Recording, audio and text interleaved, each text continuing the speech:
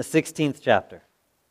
And the whole congregation of the people of Israel grumbled against Moses and Aaron in the wilderness. And the people of Israel said to them, "Would that we had died by the hand of the Lord in the land of Egypt, when we sat by the meat pots and ate bread to the full. For you have brought us out into this wilderness to kill this whole assembly with hunger." And the Lord said to Moses, "Behold, I am about to rain bread from heaven for you.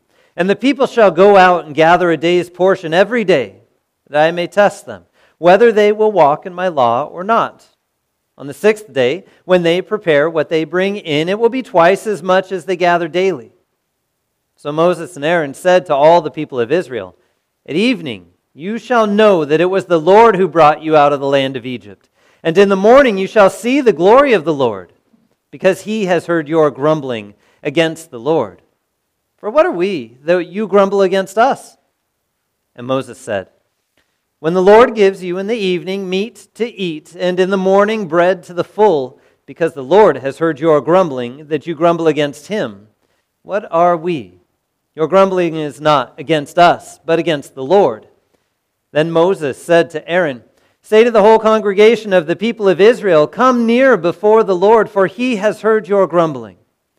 And as soon as Aaron spoke to the whole congregation of the people of Israel, they looked toward the wilderness, and behold, the glory of the Lord appeared in the cloud.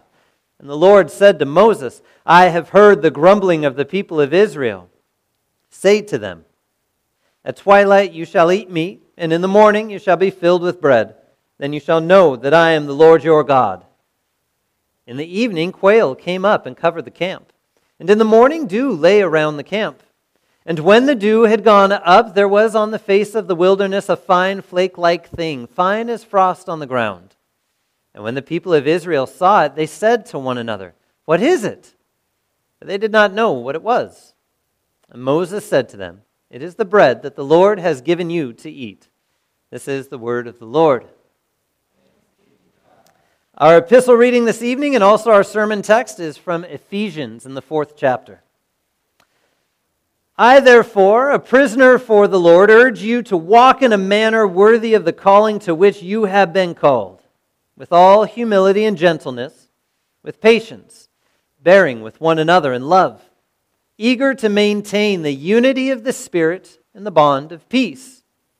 There is one body and one Spirit, just as you were called to the one hope that belongs to your call.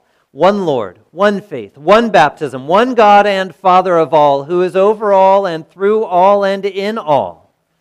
But grace was given to each one of us according to the measure of Christ's gift. Therefore it says, when he ascended on high, he led a host of captives, and he gave gifts to men. In saying he ascended, what does it mean but that he had also descended into the lower regions, the earth? He who descended is the one who also ascended far above all the heavens, that he might fill all things. And he gave the apostles, the prophets, the evangelists, the shepherds and teachers to equip the saints for the work of ministry, for building up of the body of Christ, until we all attain to the unity of the faith and of the knowledge of the Son of God, to mature manhood, to the measure of the stature of the fullness of Christ, so that we may no longer be children, tossed to and fro by the waves and carried about by every wind of doctrine, by human cunning, by craftiness and deceitful schemes.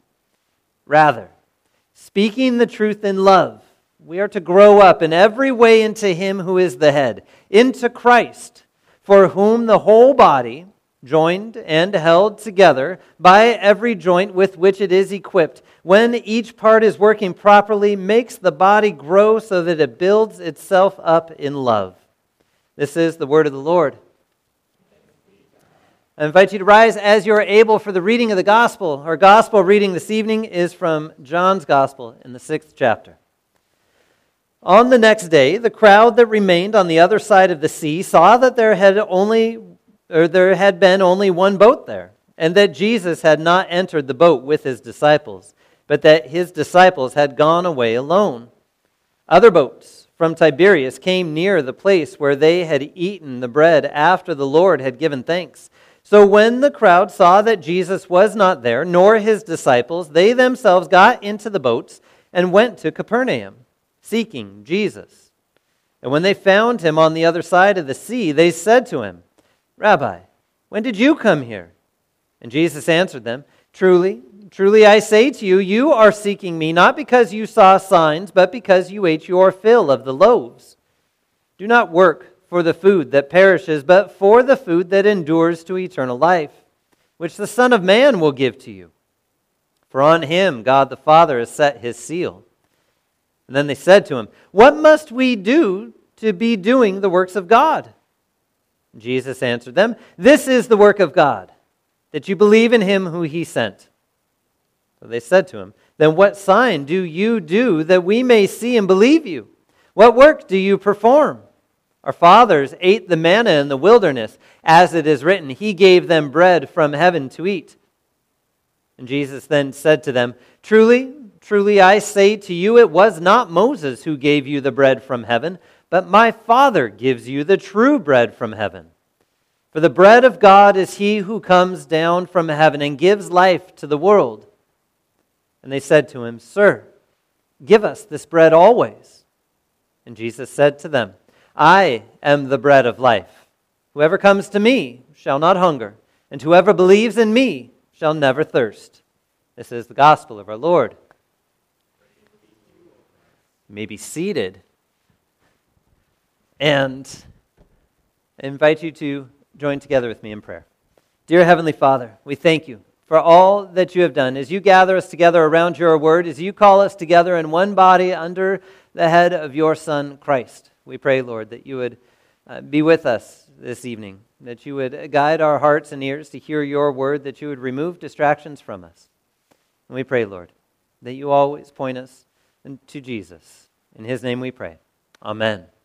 Well, grace, mercy, and peace to you from God our Father and from our Lord and Savior Jesus Christ. Unity, I think, is something that... we didn't change that slide. No, go back to that one. It's fine. I'm just realizing that we hadn't changed the sermon slide for tonight. You're on the right one. I just changed it for the morning and forgot about this evening. Unity, not a pastor's prayer. That was last week. Unity is what we're going to be thinking on as we heard that epistle reading from Ephesians. And unity, I think, is something that we strive for quite often, but oftentimes we have a hard time defining what unity is. I mean, does unity mean that we all root for the same sports team? If so, I bet as I look around, we probably have disunity, just depending upon where you've come from. Or is it maybe grounded in something like a political standing or an opinion on music or whatever the case may be. But we tend to look at unity in maybe a way that takes away the opportunity for diversity. So as we think of unity, I want you to think of the things that have unified you over time. Just think of our country, right? The United States of America. There's supposed to be unity around something. Well, when it got founded, there was unity. There was unity as folks gathered together, right, to fight representation or taxation without representation, and they wanted to have independence so that they had a voice and could do things on their own and be a unified people in a new land. Think of times in your lives where you've seen the most unity. It's kind of hard to think on.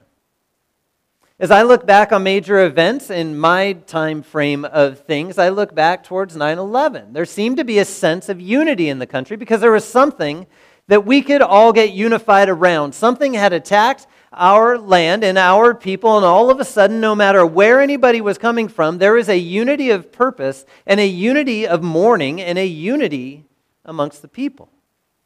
Go back a little bit further. I'm sure when Pearl Harbor was attacked, it was a similar sense. There was a unity of the people. So when we start thinking of unity, oftentimes there's something kind of outside of us that is going to end up unifying us, right? I mean, go to any family dinner, any family holiday dinner, right? And at some point, there's a lot of unity. Everybody's there for the same purpose, and they enjoy the evening. And then somebody will either bring up something political or something religious, which, by the way, they should have those conversations in family. We just have a hard time figuring out how to respectfully and lovingly have those conversations. But something will come up and all of a sudden there's a little bit of disunity.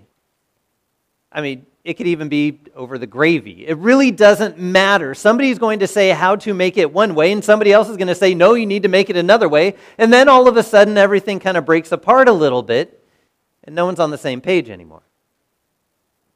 But see, that's not necessarily unity. It's looking for uniformity. See, we shouldn't really look for uniformity, because uniformity means everybody would be exactly the same in every single way.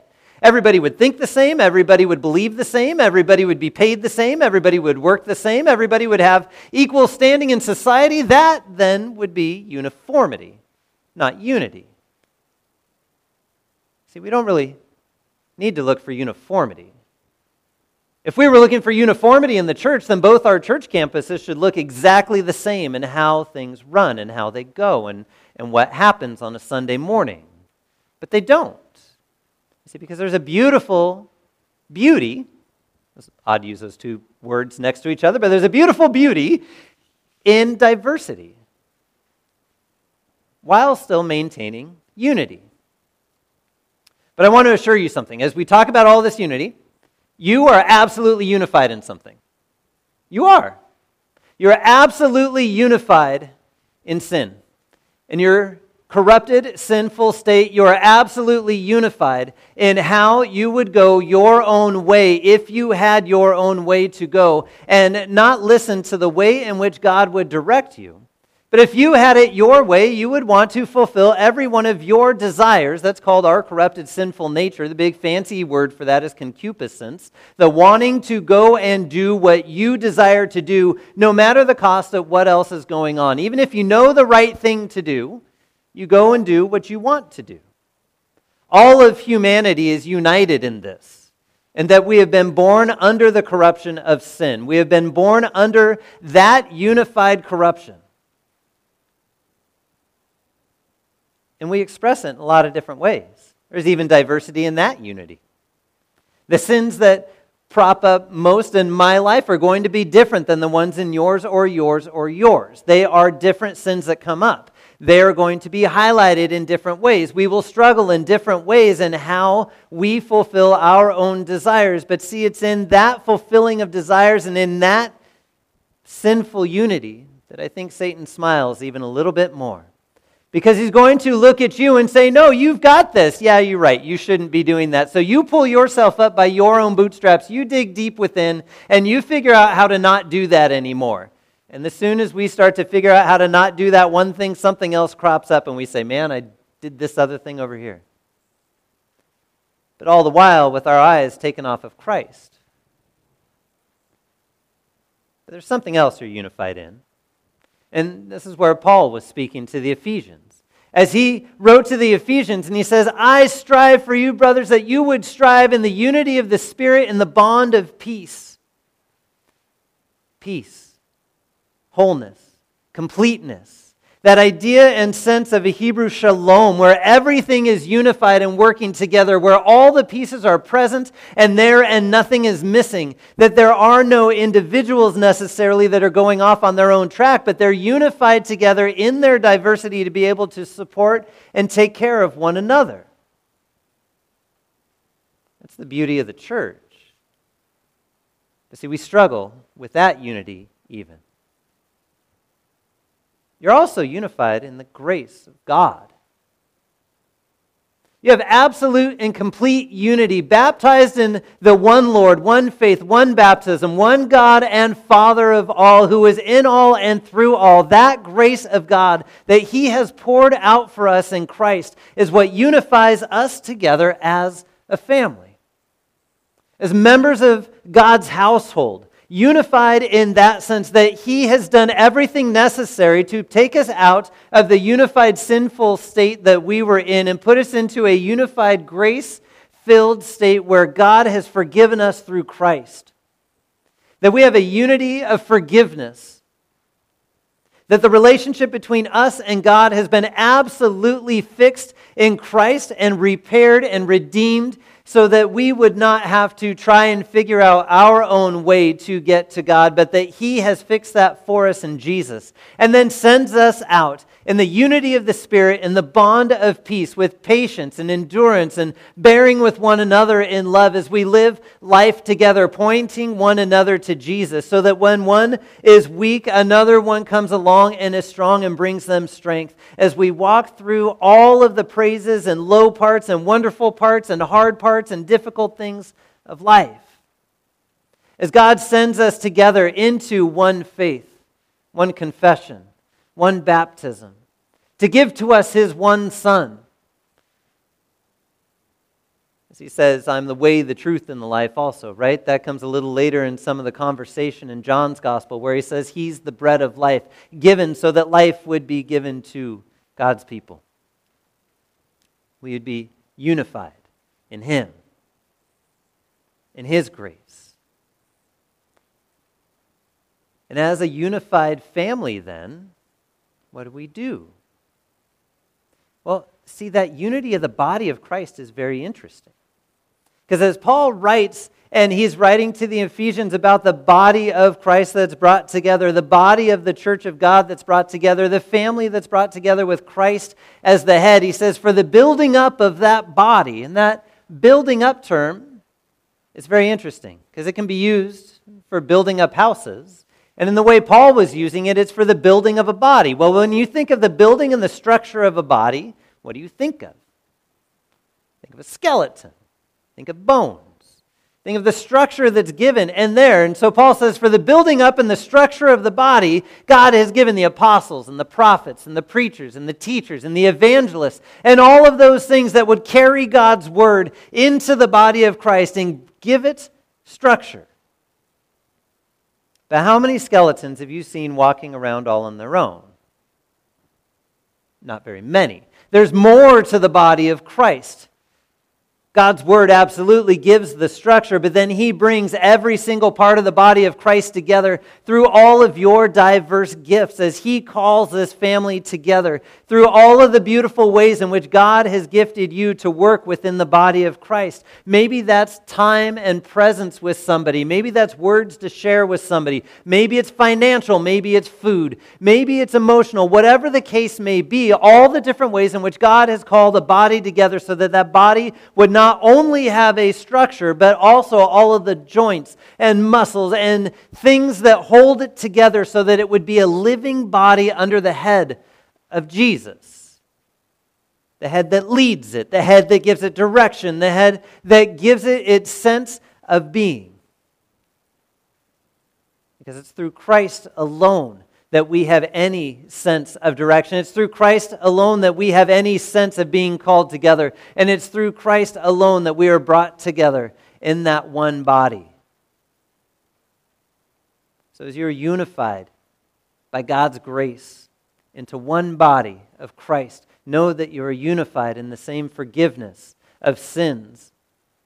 That through His death and His resurrection, you also hold on to that same death and that same resurrection.